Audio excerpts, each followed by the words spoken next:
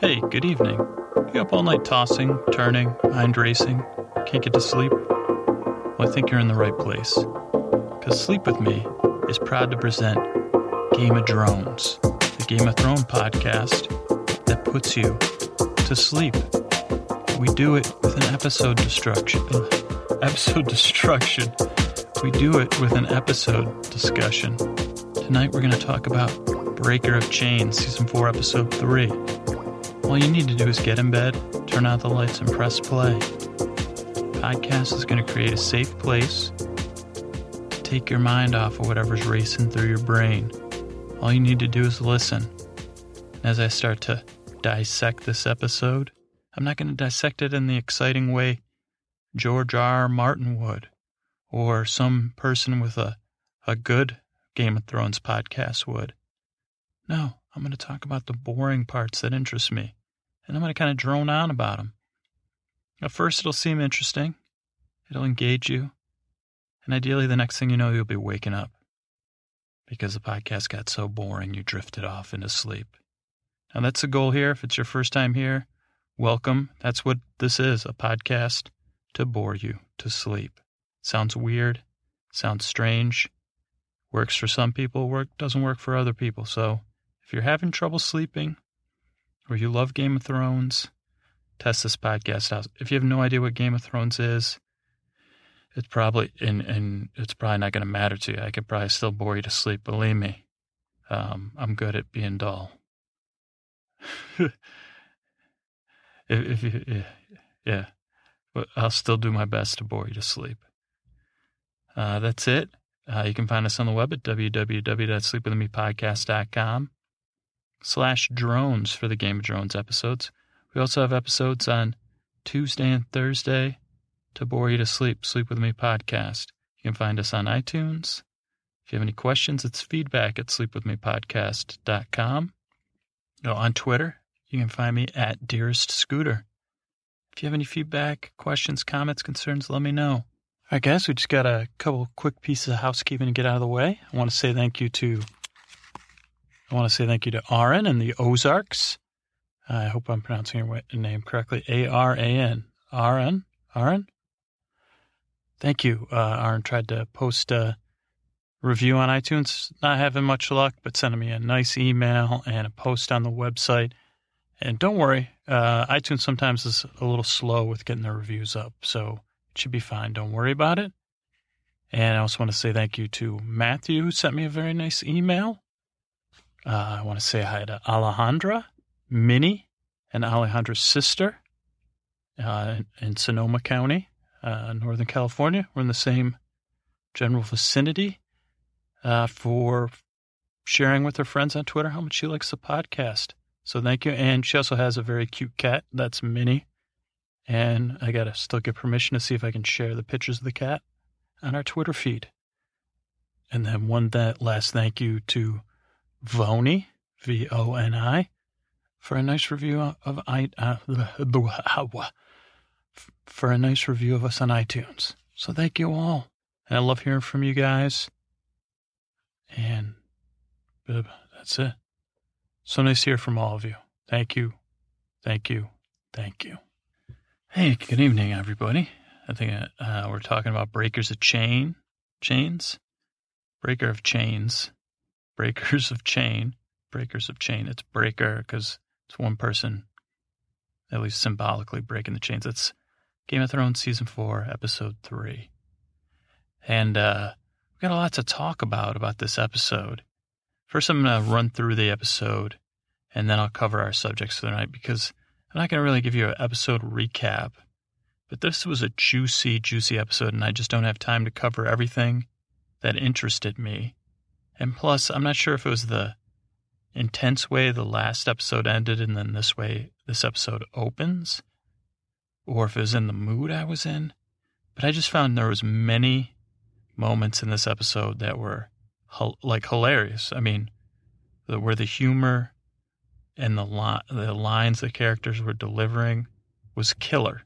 So, I want to acknowledge that, because maybe you can go back and savor those moments. I mean, maybe I'm just weird. but I just want to point him out to you. So let's get to the episode, Breaker of Chains. All right, so it opens with the ringing of the bells, obviously not wedding bells, and Sansa making a run for it, and Littlefinger saying, "Oh, you're stronger than you know," and what else does he say? The worst is past. Oh, hey, now that's the worst is past from Littlefinger. But it made me think of like if you have committed regicide, or you're pretty sure you're going to be framed for regicide, what is the downside of trying to escape? I think they were like, "Is Sansa try to escape or something?" Like, I mean, if you killed the king, or you're set up for people to think you killed the king, you better, run. Even if you only get 50 feet, there's no downside. I guess that's it. Now, there's not a lot of kings and queens around. I don't recommend regicide. But if you're, putting yourself in some fantasy fiction action, pulling on the virtual reality helmet, or lying in bed staring at the ceiling, or in the shower imagining, you're on a campaign of regicide in fantasies only, run for it, okay? That's my advice to you. Get out of there. Who cares if someone's arrow takes you down, okay? And if you didn't commit the crime, if the A-team's going to rescue you or something, or whatever, just try to get out of there anyway. Run for it. It's no cowardice, okay? So that's it. That's 1.1. I don't even know if that's a point. Oh, I liked how Tywin was... we're going to cover, like, etiquette, funeral etiquette, but, man, there was a lot of stuff going down around Joff's body that was horribly... there was crime committed. Jaime committed a crime, in my eyes. Gross, a horrible act. But also, like, Tywin was just, like, talking to Tommen, giving a little history lesson over his brother's dead body. Not exactly the most politest thing. But it's a TV show, and it shows us who the characters really are. And that's why I'm laughing, especially with Tywin. He's like, "Oh, let's talk." Who does he talk about?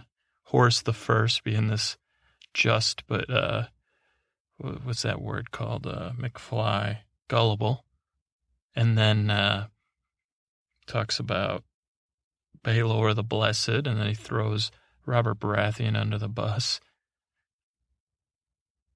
But then there's this joke at the end when they're walking out of the temple, and he says, grandfather to grandson. Is anyone giving you the details about, what does he say? He says something about furthering the family line, and is anybody giving you the details about that? And he says something... It is really straightforward.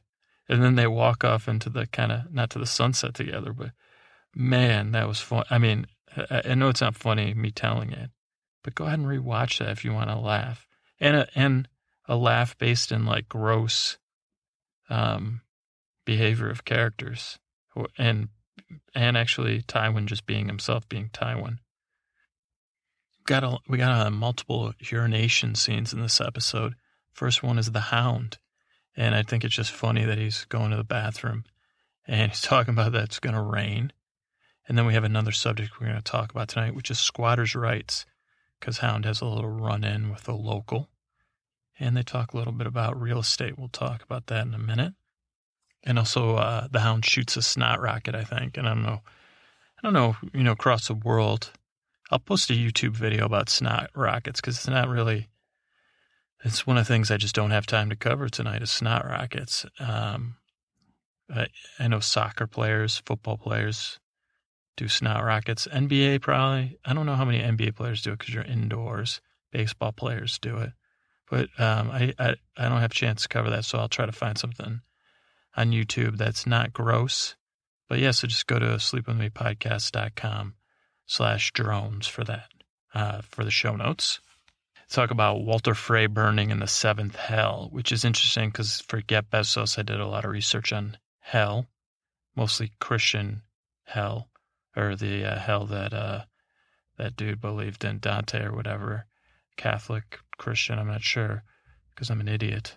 But there is a hell, a special, and it's pretty deep in the hell. I don't know. I think there was 9 circles of hell there, but you're pretty much in like one of the worst sections of hell if you let something, like if you deceive or, do something to someone that you're housing as a guest. So, cheers to George R. R. Martin for recognizing that you shouldn't be, they should take care of your guests. Why can't you be more like Motel 7 and leave the light on for us? Walter Frey. Moon, Hound, another good Hound line. Dead men don't need silver. There's another thing I didn't get into, but we'll kind of talk about in a different sense with Sam. He was talking to Gilly, and how, what does he say? They all think I'm lying, but he's not lying about killing the White Walker. I always wonder what kind of paranoia is that. So again, I'm putting this out to the listeners. I'm crowdsourcing, or group sourcing. We don't have quite a crowd, but if you're into mental illness, if you know anything about mental illness, because I actually suffer from that. He's not lying, but he's worried that people will think he's lying. A lot of times that happens to me. I'm not lying, or I'm not doing anything wrong. Like when you're afraid you're going to get pulled over and you haven't broken any laws. That would be one example. Moving on. Oh, another thing is like he talks about like how often men, they're talking about sex and Gilly, and I hope I got her name right, and how all the men are thinking about having sex with her. And then I went to, I'll post this in the show notes. It was like, oh yeah, there's all these like sayings like, oh, men think about sex every 7 minutes. Men think about sex every 3 minutes. It's not true. But there are some statistical-based surveys. Let me check. I'll just give you the quick statistics. I'll put the rest in the show notes. Hold on one second. Well, I got multiple sources on this Ohio State study. The median score, this was about 250 college students at Ohio State. The median sexual thoughts during the day was 18.6. Holy Freudian slip. 18.6. And for women, it was 9.9. And the average for men was 34.2. And for women, it was 18.6. That's the number of times they thought about sex daily. So obviously, it's not every 3 or 4 minutes. For most people, for pervs like myself, maybe it's more. I'm not really a perv. Or maybe I am. I don't know. Let's keep moving, though. Okay, Gil. Oh, another great Sam and Gilly. It's just a gift that keeps on giving. He says it's something comes up. It's safer in Moletown. I mean, never could whoever created the English language, no words could be uttered. I mean, there are a few words uttered more greater than that. Oh, it's going to be safer in Moletown. No, it's not. It's called Moletown. It's a whorehouse where criminals that have been forced to join an army go to blow off steam. And there's, people coming to kill everybody. No, it's not going to be safer in Moletown. But even if you didn't know, even if you don't know what Game of Thrones is, good test. Email me, feedback@sleepingpodcast.com. If I told you it was going to be safer in Moletown, would you go to anywhere called Moletown or think that moles are safe? The best case scenario could be a place where there's a higher incident of skin cancer. Still not safe. Moles, So I thought that was funny. And I think they thought it was funny. George R. R. Martin, Weiss and Benioff, whoever. Or maybe not. Maybe, I don't know. We get a taste of Sir Davos in this episode. He says Kernigget. I thought that was a gas. Kernigget. A little breath of humor. But then Sir Davos ain't done. They're not done giving the killer lines to Sir Davos. And boy, oh boy, if someone can deliver humorous lines, he says, this might be, I haven't rewatched the whole season yet, but it might be the funniest line of the season, or one of them, when he says, your father, what is it? I rewatched this like 5 or 6 times. Your father lacks an appreciation of the finer points of bad behavior. Oh, that's funny. I mean, when Sir Davos delivers it, when I'm telling it in a podcast, not funny. But your father lacks an appreciation of the finer points of bad behavior. He's telling to a little girl. And good stuff. Maybe you should just watch the show if you haven't. There's another little plug inside a Game of Thrones podcast for Game of Thrones. Because I know some of you just listen to this to be bored, which is fine. But Game of Thrones is not boring. Check it out, please. Oh, another thing about Moletown that I was interested in, didn't have a chance to do the research, is industries that crop up around military bases. It was hard. Like I initially did some research, but it was on a work computer too. I don't know. I still might lose my job, but a lot of racy stuff comes up. Because, I mean, brothels is the main thing I'm looking to find any fact-based research about, or nonsense. Neither one I couldn't find anything. So, crowdsource, if you guys are interested. Maybe someone, or if you're like a graduate student, hey, let's this is another thing. I'm actually, this is one of the things I'm good at. Not completing stuff, but if you're a graduate student and you're listening, or a doctoral student, you need tips on just a subject for your thesis, there it is. We can adjust it to the subject, but stuff around businesses around military bases, brothels around military bases. What other businesses? Rates of death, we'll come up with something. Okay? Or ancient military bases. Where, like, what's better? Have any armies tried having the brothels on the base versus off the base? Like, Moletown's off the base. A lot of times, U.S. especially, unfortunately, has kind of been involved in some not so nice stuff, either directly or indirectly involving sexual slavery. And how does that affect the Army? Like, is there a way? I don't know that much about prostitution, believe it or not. But yeah, is there a softer, gentler way or not? All stuff you could be doing your thesis about. So let's talk. Another good line Oberyn has is, some believe the sky is blue because we live in the eye of a blue-eyed giant. Funny stuff. And a good point. Biting, subversive, and at the same time, hilarious. Some believe the sky is blue because we live in the eye of a blue-eyed giant. Who's he talking to? Is he talking to them, or is he talking to us? Or both? That was another subject I'm sorry to disappoint you guys. What is living in our eyes?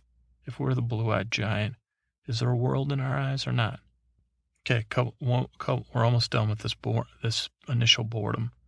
But Tyrion has a couple good lines towards the end. He says, talks about fathers never failed to take advantage of a family tragedy.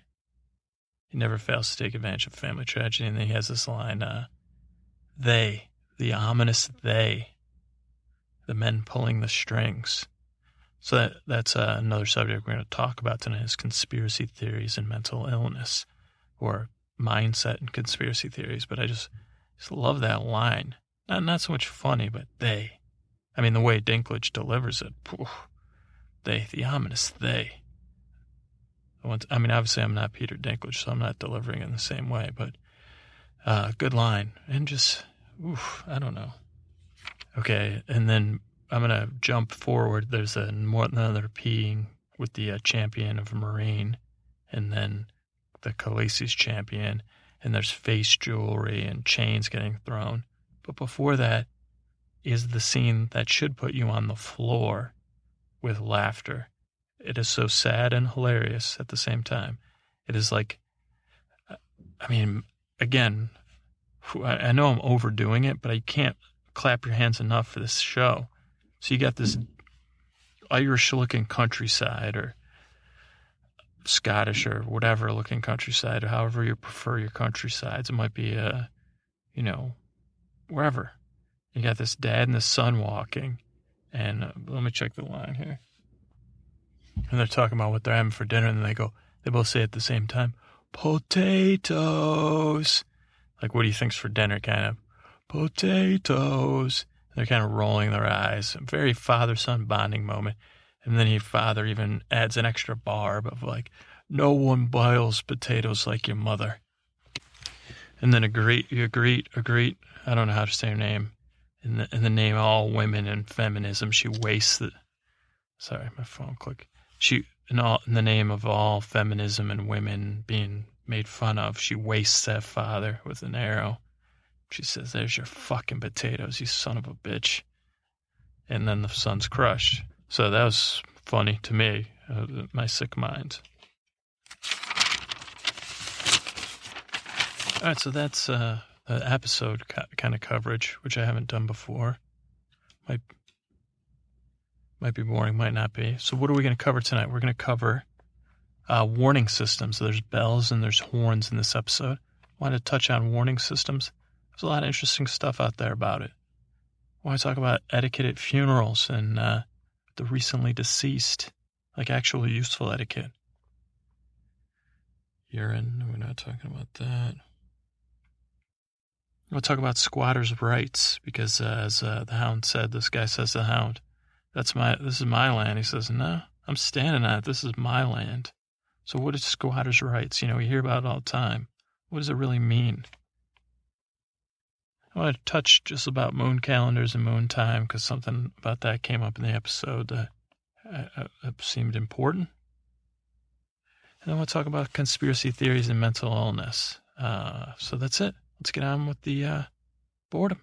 All right, so ideally I wanted to look up, what is more effective for a warning system if you were in Westeros? The horn, which they use on the wall, or bells like they use in King's Landing, or is there some other way? But I really couldn't, I kept searching. Again, I'm not a master researcher, but I was searching bells, warning system, horns, warning system. Most of the stuff that was coming up was Cold War related stuff, which we'll get to. And then I was remembering a movie where they were lighting the pyres and they were using beacons to communicate. And it turns out that's based on reality. It was in the 9th century. Was it the Byzantine Empire used a system of beacons to transmit messages from the border with the Abbasid Caliphate across Asia Minor to the capital Constantinople. And there was a main line of beacons that ran 450 miles across Asia Minor, 60 miles, 97 kilometers apart.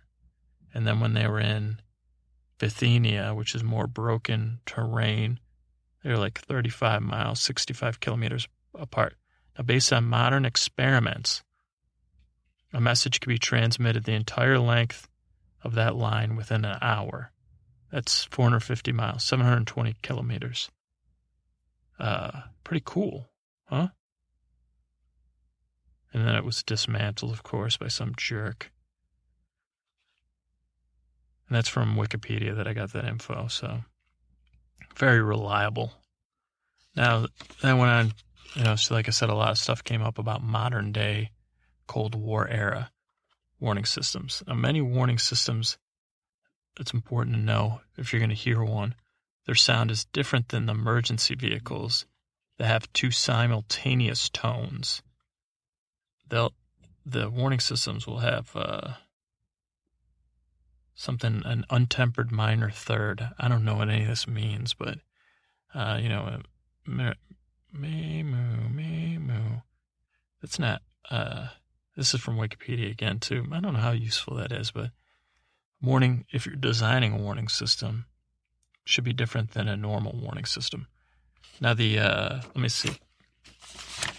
The horn system, according to our buddies over at AWOIF, a wiki of ice and fire.westeros.org, they're talking a little bit about the Night's Watch.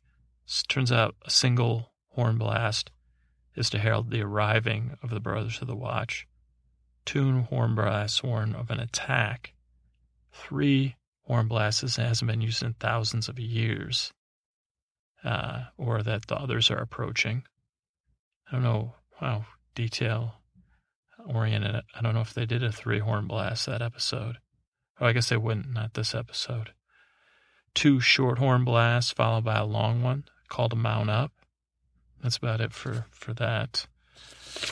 So let's talk a little more boring warning systems, because it really stirs my imagination around.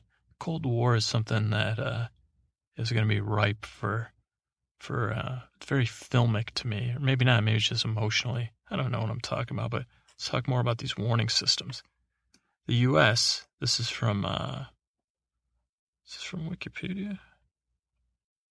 Shit. Not 100% sure if this is from Wikipedia or not, so I'll double check that and post in the show notes. But the U.S. has used several sets of warning tones, which varied over time by government structure and manufacturer. The initial alerts promulgated during World War II were the alert signal, a 3-5 minute steady continuous siren tone, an attack signal, 3 to 5 minute wail siren tone, or a series of short tone bursts. Victory Siren Manual stated that when manual operation, a warbling tone was required. Blah, blah, blah. That's pretty boring. This other part, this is from the King James Bible. This came up in my research, straight out of the Bible, from Ezekiel. This is Ezekiel. Ezekiel 33. This is from the King James Bible. Ezekiel is Israel's watchman.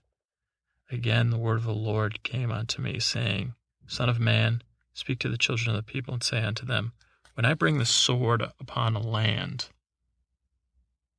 if the people of the land take a man of their coasts and set him for their watchman, and when the sword come upon the land, he blow the trumpet and warn the people. Then whoever heareth the sound of the trumpet and taketh not warning, if the sword come and take him away, the blood shall be on their head. So, if you get warned by the watchman, it's your own fault. I think. I'm not an expert at this stuff. And I lost my spot. But, he heard the sound of the trumpet and took not warning, his blood shall be upon him. But he that taketh warning shall deliver his soul. That's not, don't worry about your souls, but if the watchman see the sword come and blow not his trumpet, and the people not be warned, if the sword come and take any person among them, he is taken away in iniquity. Something like the watchman's in big trouble. So from Ezekiel, if you're the watchman, do your job, okay? This is what the Bible's telling you. If you're not the watchman, hopefully your elected officials picked a good watchman who's reliable, and you should listen to him. Now, that's a big problem. Could be. Another thing, this is from the UK, which we heard from one of our buddies in the UK this week. Another really interesting stories could be generated from this, and they have a lot of music has been. In the UK, they had something called the 4-minute warning, which was a public alert system conceived by the British government during the Cold War and operated between 1953 and 1992. The name was derived from the approximate length of time from the point at which a Soviet nuclear missile attack against the UK could be confirmed and the impact of those targets. The population was to be notified by means of air raid sirens, television, radio, and urged to seek cover immediately. In practice, the warning would have more likely been 3 minutes or less, so 4 minutes to kiss your ass goodbye, more or less. That's just crazy. I mean, crazy. Here's a couple basic details, and then we'll move on. The warning would be initiated by the detection of inbound, this is all from Wikipedia, inbound missiles and aircraft targeted the UK. Early in the Cold War, Jordel Bank was used to detect and track incoming missiles. From 58 to 63, the radio scope was early warning of Soviets. Plainclothes RAF officers worked alongside scientists, and Bernard Mulville was angry because the military was nosing in too much. throughout the Cold War, there was conflict between the RAF and the Home Office over the warning system. And this was just not for practical or technical reasons. This could be just Wikipedia nonsense, though. From the early 1960s, initial detection of the attack would have been provided by the RAF station in North Yorkshire. There, the radar would track the inbound missiles and allow confirmation of targets in later years. It's crazy. And then the system was dismantled at the end of the dismantled. Now, this is just we're staying boring. I hope you're falling asleep. This is the past, so no reason to be scared. It's more something to savor and be interested in. This is what they would have read, according to the BBC. This is a transcript recorded for BBC Radio 4 by Peter Donaldson, and according to Wikipedia. So this is a wartime broadcasting service. The country has been attacked with nuclear weapons. Communications have been severely disrupted, and the number of casualties and the extent of damage are not yet known. We shall bring you further information as soon as possible. Meanwhile, stay tuned to this wavelength, stay calm, and stay in your own house. Remember, there's nothing to be gained by trying to get away. By leaving your homes, you could be exposing yourselves to greater... Actually, maybe I shouldn't be reading this. Which is interesting. I don't know why I find this stuff interesting. I guess maybe I'm just nuts. But, again, they had this system to both protect and to warn. And it's kind of like, I don't know, something about the King's Watch made me look into this. So, yeah, kind of a little bit of a downer. But, it's the past. This is just history we're talking about now. So it's going to be okay. We're safe. And we're going to be okay. All right? Okay, folks, we're going from one downer to another, but this could be useful. It's how to behave at a funeral. Let's cover some funeral etiquette for today. So don't think about the downside. Think about being prepared. If someone passes away, you might want to help. This is all from funeralsource.org. Maybe I should skip this whole thing. I did a lot of work, but I just got a feeling this isn't such a good idea. You know what? I'll post it in the show notes, because if you're almost asleep, you don't want to hear about funerals. I don't think. I'm sorry. I don't mean to be a censor, but I'm trying to balance my entire audience's needs, and it's not. I don't have any good jokes or any wacky voices. Just printed, boring material. So I'll find something else to bore you with. Let's go on to the next subject. I had 8 pages of printed material research for that funeral etiquette subject. Okay, so our next subject is something way more upbeat. Squatters' rights. So, the Hound has this kind of joking thing that he's standing on land, it's his. And if you're the Hound, who's going to take the land from you? Nobody. Well, maybe somebody someday, but nobody is going to mess with the Hound. But what about us, Don't you ever fantasize when you hear someone, or you get that friend that knows everything, and they're like, all you need to do is move into that house, and it's yours. You have the dream of being a squatter in a Malibu mansion, and the next thing you know, you own the mansion, you didn't pay a dime for it. You just sat around there.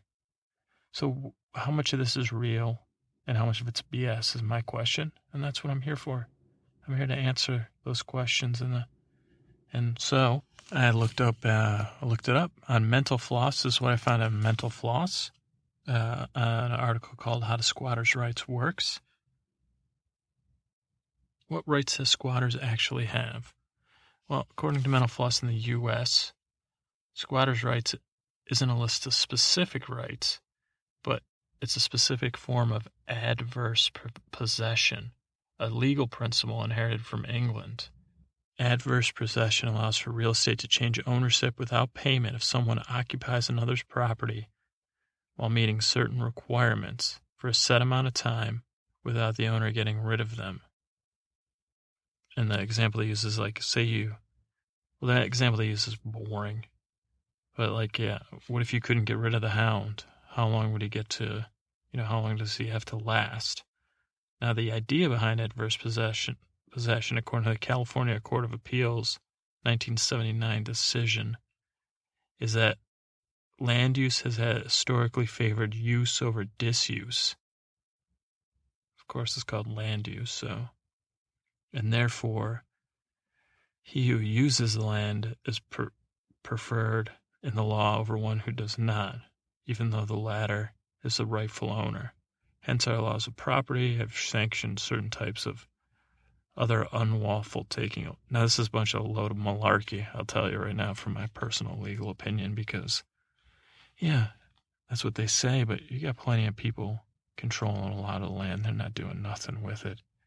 A regular guy like me is not going to go in and start farming it. That's happened around here, and with negative consequences. So, yeah, this is just another case of the lawyers writing a bunch of garbage. So it turns out, who's got rights? Squatters don't. Lawyers do. Let's cover a little more. This is an article from Gov, www.gov.uk, Squatting Law Overview. Overview 1. Squatting is when someone knowingly enters a residential building as a trespasser and lives there, or intends to live there. Squatting in residential buildings in the UK is illegal. It can lead to 6 months in prison, $5,000 fine, or both. A person who enters the property with the permission of the landlord, but who falls behind on rent payments, is not a squatter.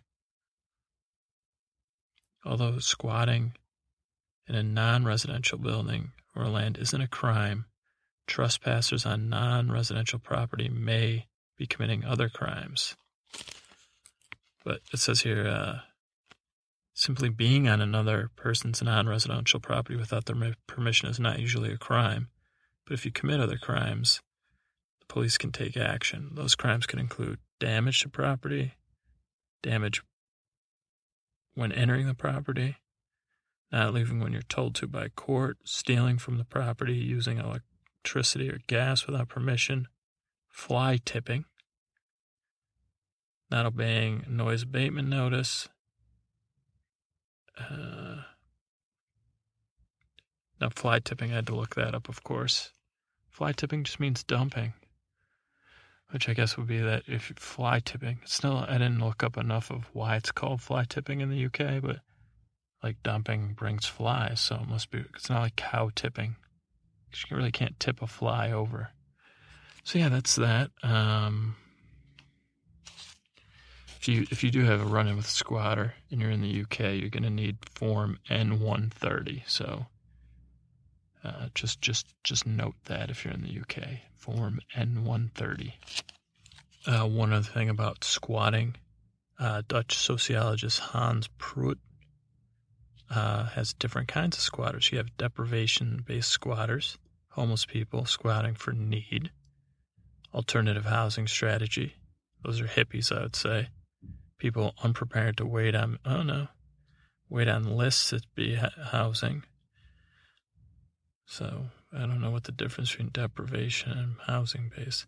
I guess housing is, alternative would be out of choice. Deprivation's out of need. That would be the entrepreneurial. Those are scumbags, people breaking into buildings to make money. Conservational, try to preserve monuments that are in decay. Political, squatting as a protest or to make a social center. So there are good forms of squatting. And there's a lot more we could talk about squatting, but we don't have, you do, I guess we do have all night, but I don't have unlimited. Okay, lunar calendar. The lunar calendar is a calendar based on the cycles of lunar phases, according to Wikipedia. Because there are slightly more than 12 lunations, synodic months in a solar year, period of 12 lunar months, 354.37 days is sometimes referred to as a lunar year.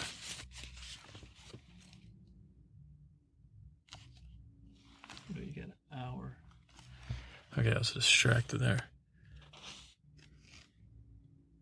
The lunar calendar became the basis of calendars in China, Babylonia, Greece, other Middle East. Antiquity of the lunar calendar is best approximated to a solar calendar based on a 19-year period, with 7 of these 19 years having 13 months.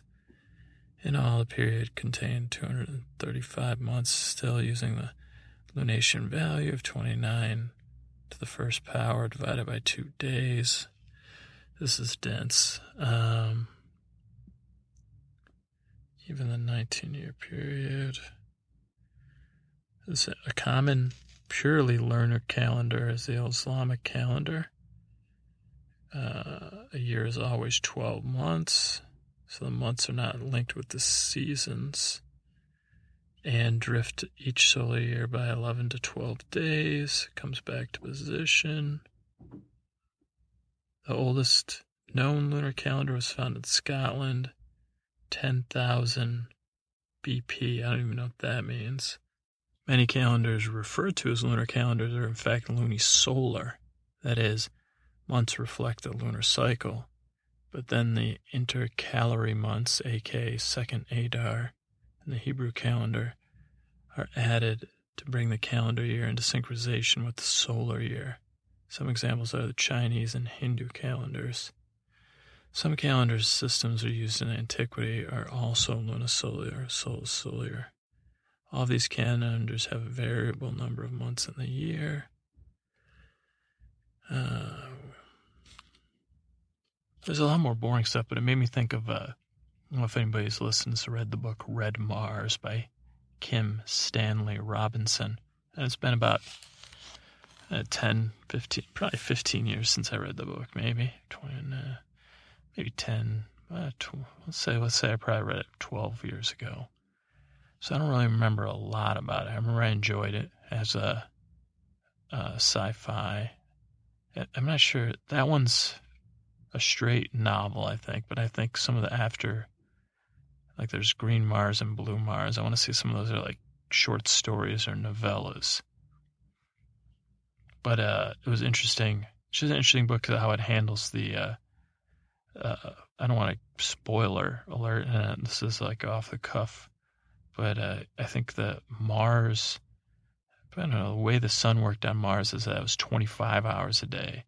So every day between, I'm not even sure, maybe it was only once a month or maybe it was every day, there would be an hour where the clock would just stop. So at midnight, the clock would stop for an hour. So that way they were in sync with Earth, I think.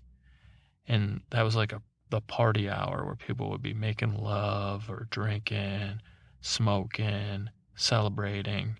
Definitely, if you're a interstellar explorer, you need to blow some steam off. So it's just something I thought of. Not important.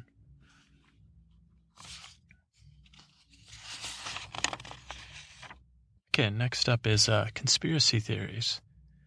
We had Sam talking about people not believing him when he's lying.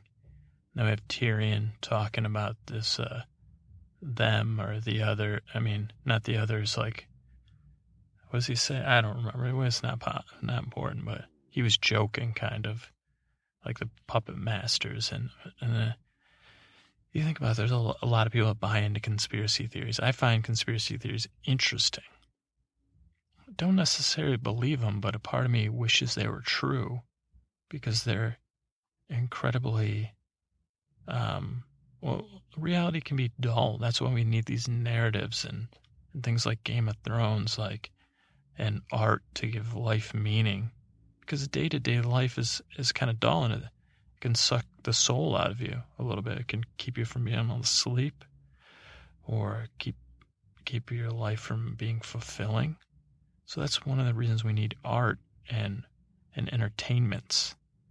And I think there was a point in there, but I'm not sure what the point was that I was going to make. Was that, I don't know, conspiracy theories, that's why they interest me? I don't know.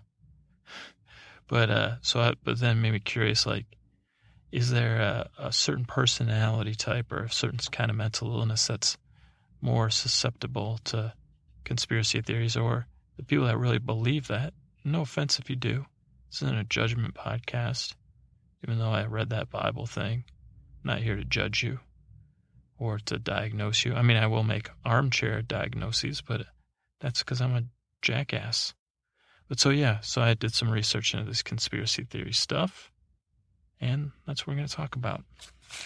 This first article is by Caitlin Schur. It's called Insights into the Personalities of Conspiracy Theorists.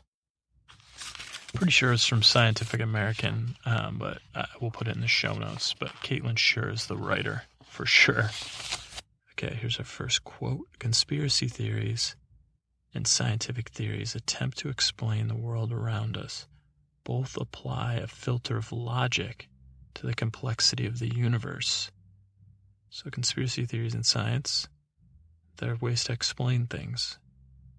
And things that are complicated, make them make sense, thereby transforming randomness into reason. Remember how much Jeff Goldblum was into the chaos theory in Jurassic Park? So this might have been written by his character. Or was the chaos theory in Independence Day? It's a good question. Yet these two, it was definitely Jurassic Park. I mean, that's why he was like the truth teller or whatever, the predictor of doom, and the told you so guy. I think they're rebooting their new Jurassic Park. It's called Jurassic World. I don't know anything about it, but it could be pretty cool. Yet these two theoretical breeds differ in important ways. So science and conspiracy are different. Scientific theories, by definition, must be falsifiable. That is, they must make reliable predictions about the world, and if those predictions turn out to be incorrect, the theory could be declared false. So, this isn't scientific, but if you're standing outside, you could say it's raining, and the person that comes outside can prove that false or true. Say it. Oh, either it is raining or it's not. And sure, you could get into some semantic argument, but about the meaning of rain or whatever garbage. But if you're going to argue till the end of your days, but usually you could say, oh, it's raining, and you can go outside and prove that true or false. Conspiracy theories, on the other hand, are tough to disprove. Their proponents can make the theories increasingly elaborate to accommodate new observations, and ultimately any information contradicting a conspiracy theory can be answered with, well, sure, that's what they want you to think. That's what they always say. That's what they want you to think. In this article, they talk about a couple different conspiracy theories. Da Vinci disciples, they called this one. Theory, all the claims or some in Dan Brown's 2003 novel, Da Vinci Code, are true. Studies say even theories billed as science fiction can attract a following. A survey conducted in 2005 found that 64 respondents who read the Da Vinci Code believed in some extent some of the stuff. Willingness to believe in this conspiracy may be related to what researchers call terror management theory, which holds that subscribing to such a grand dogma can assuage fears related to morality. A 2011 study that found an association between Da Vinci-esque conspiracies and anxiety about death. Well, we're all anxious about that, but can that be managed or not? What's your terror management? Conspiracies, science, faith, day-to-day living, insane podcast-related fantasies with fan fiction and nonsense. That's how I manage my terror. I'm not joking either. Amelia Earhart theory, the disappearance of Amelia Earhart and Fred Noonan. Talk about somebody that doesn't get any press. Fred Noonan. It might be my first time hearing about him. It bred an array of conspiracy theories, from the optimistic that she survived and disappeared to that she was busted by aliens. Studies say Researchers found that respondents in a University of Westminster study who believe in the Earhart conspiracy had low self-esteem and were cynical towards politics, were less agreeable, and gave themselves lower ratings of intelligence. I don't want to be making that argument, but that's a theory, or that's a study.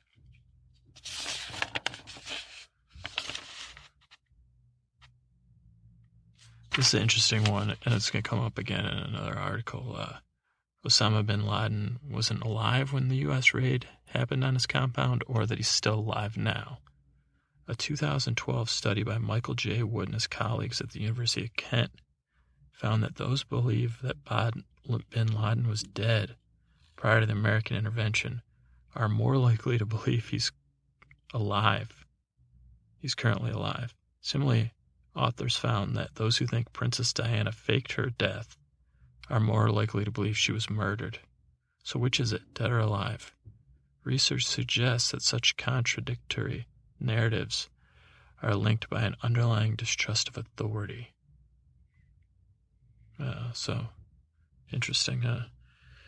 Okay, it's another article called Conspiracy Theorists Aren't Really Skeptics. It's by William Salatin, and it's from Slate. It's from Slate, and I'll post that in the show notes, slate.com. A couple things from this article. Why do people believe in so many absurd things? The answer is that people who suspect conspiracies aren't really skeptics. Like the rest of us, they're selective doubters.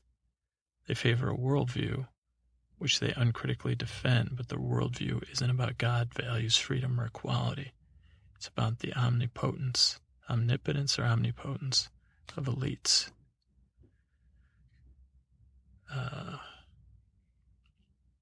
Conspiracy chatter is dismissed as mental illness, but the prevalence of such belief documented in surveys has forced scholars to take it more seriously.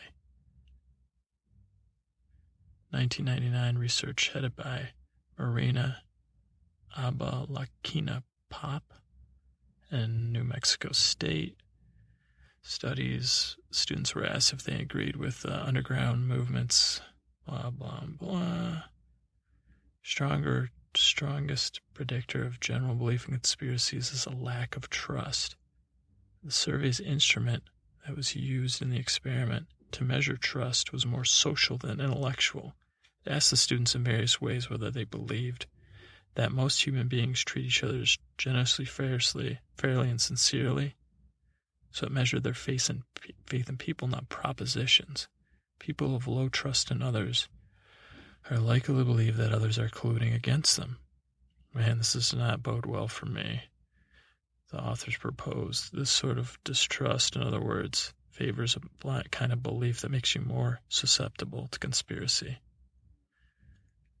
A decade later, this was this same thing. It talks about the 9/11 and Princess Diana thing, an alienation from mainstream politics and a question of received truths.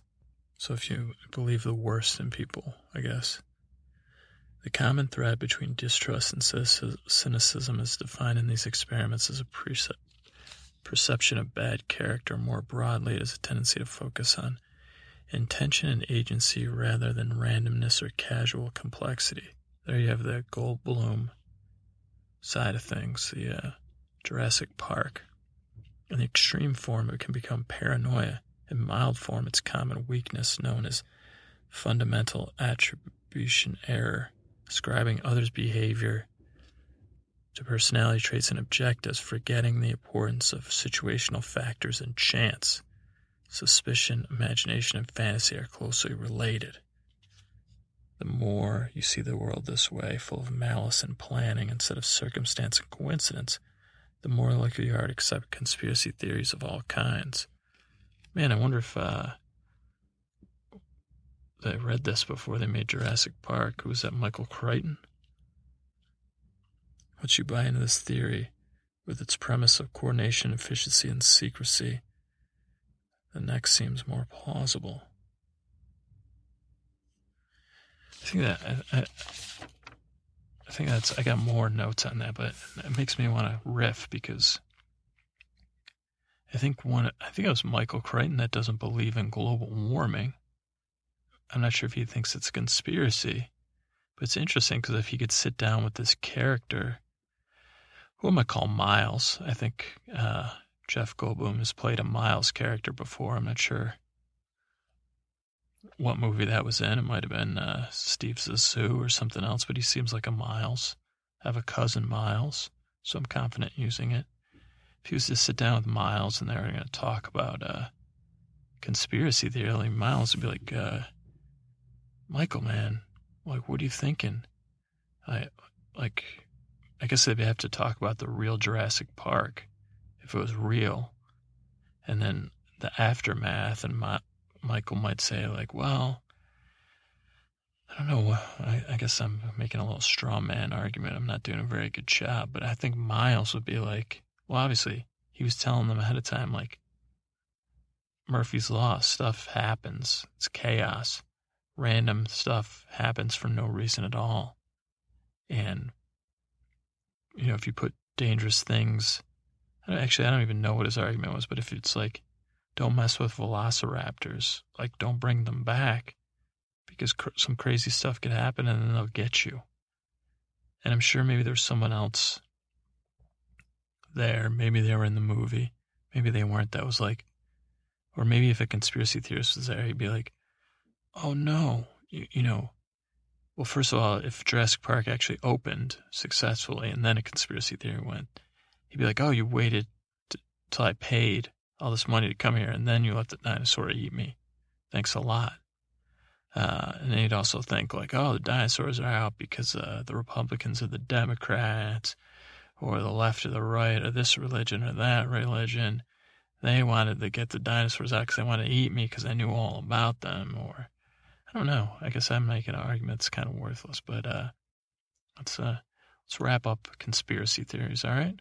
There's plenty of stuff for you to think about while you're lying in bed if you're still awake. A couple of to you know, think about and imagine and laugh about. A couple of things. Like if I had all night, I could just keep going on and on. That's how nuts I am.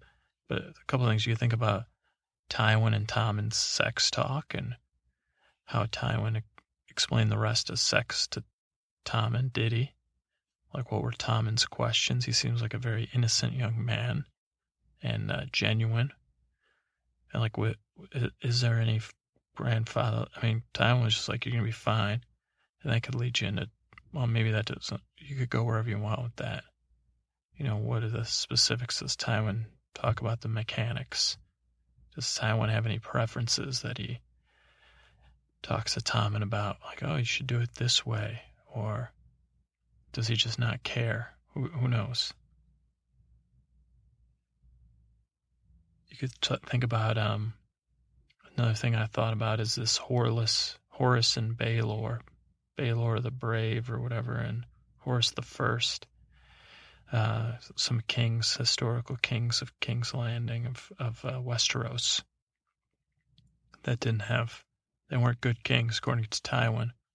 You know, they'd be good characters in a sitcom. Horus and Baelor, you know, they're like the odd couple. And then you throw Robert Baratheon in, you got like then you definitely have it's like an odd couple with three people, like three roommates. I don't know, you got something there to think about, okay? Think about living with Robert Baratheon, Baelor the Blessed. That was who that, Baelor the Blessed, and Horus the Just, Horus the First. And then Horus's brother's no good, so we got to deal with that. Another thing, if you need to pass the time, I don't know if I'm good at this skill. Maybe it's a skill I can develop, but you know, when people do those tombstones, like he realized Doug,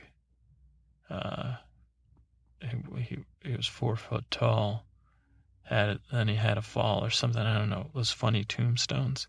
Make up some for Baelor. Baelor the Blessed liked to pray till he got hit with a gamma ray. You know, something like that actually is funny and suiting Westeros. It's another thing you could do. Think of songs that have to do with it being safer in Molestown, or different catchphrases. Safer in Molestown. I don't know. I just find that hilarious. Safer in Molestown. Or think of, like, it could be like would that be a joke? Like oh, there's a piano about to fall on your head, but it's safer. Oh, yeah, I guess I wouldn't. Be safer in Molestown. Or if the 4-minute warning went off and you were in the UK, it'd be like, we'd be safer in Molestown. But it'd be a joke because you really wouldn't. I guess maybe. I don't know. Another thing, I'm going to close out with a prayer. I think I'm going to start these, not a fictional prayer. So don't worry. I'm not taking up any faith. I'm not taking up the new faith or the old faith. I'm just fictionalizing. I'm going to pray to the crone, one of the 7, because I like the word crone. And also there's already a maiden. I think there's like a miller, a maiden, warrior, a miller, father, a mother. I don't know. There's a crone. I mean, that's nice. Crones don't get a lot of, there's not a lot of religions with crones. I mean, I'm sure that so yeah. All right. So we're going to close it out. Good night. Hope you get a good night's sleep. And this is my attempt at blasphemy with the old new gods, the 7. Okay, getting ready for my bed. I just had my pigeon soup, my book soup. My stomach's growling. Actually, I don't think they practice the 7 on but maybe I'm at that house with they had lamb soup or whatever. Hound's drunk, he's passed out because I snuck him in some wine. Okay. Mother Crone. Oh, I guess there's another mother. Oh, Crone. I've always wondered how to pray to you. Of all the gods, I know you the least. And I know you're the wisest of all the gods because you're the oldest. And the wrinkles on your face when I imagine you watching over me are impenetrable with their leather-like thickness. And I know those markings on your face are supposed to show the signs of wisdom, but they make me uncomfortable. So now as I pray, I'm going to look away from you. But I hope I do not look away from your wisdom, wisest crone. For some reason, great crone, when I think of you and pray to you, I think of birds. I don't know if that's a mistake, like that birds go crone, crone, crone, or if there's a bird called a crone, or I'm just distracted, but forgive me, wise crone, for misremembering you and your wiseness. Please help me to think more clearly and think like a crone would. But I don't know, or maybe not, because if you are so old and wise, you may have lived a full life, and my life has not yet been filled. Help me be nicer to the old people of old people are having a rough go of it, and if they help me to, there's this old guy and his daughter, and I think the hound's probably, he's going to hound him. Yeah, just if you could keep the older people out of our way. Mother Crone. Oh, and you're not the mother, you're just the crone. Help me remember. Yeah, it was good talking to you, crone. I just like crone. You have a Miller. You do have. I'm working on this new religion thing, the new faith, because I'm just hedging my bets. So help me with that, Mother Crone. Just crone, I know. Help me remember that you're the crone and what you're good for, and maintain my youth as long as possible. That'd be great. If you got any other tips, because I've been trying to get the hold of the miller or the butcher, and they don't give me what I'm asking for. So I don't know if you're one of those scornful gods that'll take somebody's side, because if you are, you're the god for me, Crone. And I heard that you're just a different face of one god, but then I heard about this other god, that fire god, and then I saw the faces with the trees. But I could go for you, Crone. I could worship you, only you, or just worship you better than the rest of the gods. I just need some stuff. The hound's driving me nuts. And this isn't even the original hound. He's like this guy who calls himself the Hound, even though he's not the Hound, but he's still tough. And he's what calls me his page boy. And I'm just sick of it. So if you could help me out, that'd be great. So say, Crone, I'll try to talk to you tomorrow. Yeah. If you could help my friends, I'll get a good night's sleep. Send them some Crone energy. And anybody that's downtrodden, help them out, Crone. What are you doing? You can't be that busy. I mean, why'd you retire and become a god? That's unfair. I hope you have energy of someone. I mean, you're supposed to be a god. Doesn't make sense that you're old. But, so can you do some stuff for these people, please, Crone? Don't get mad, Crone. Because I'm here to worship only you. I'm sick of the father and the maiden. They think they're so great and they don't do anything for me. So I'm looking for a goddess that'll do stuff for me that I can praise. So thanks, Crone.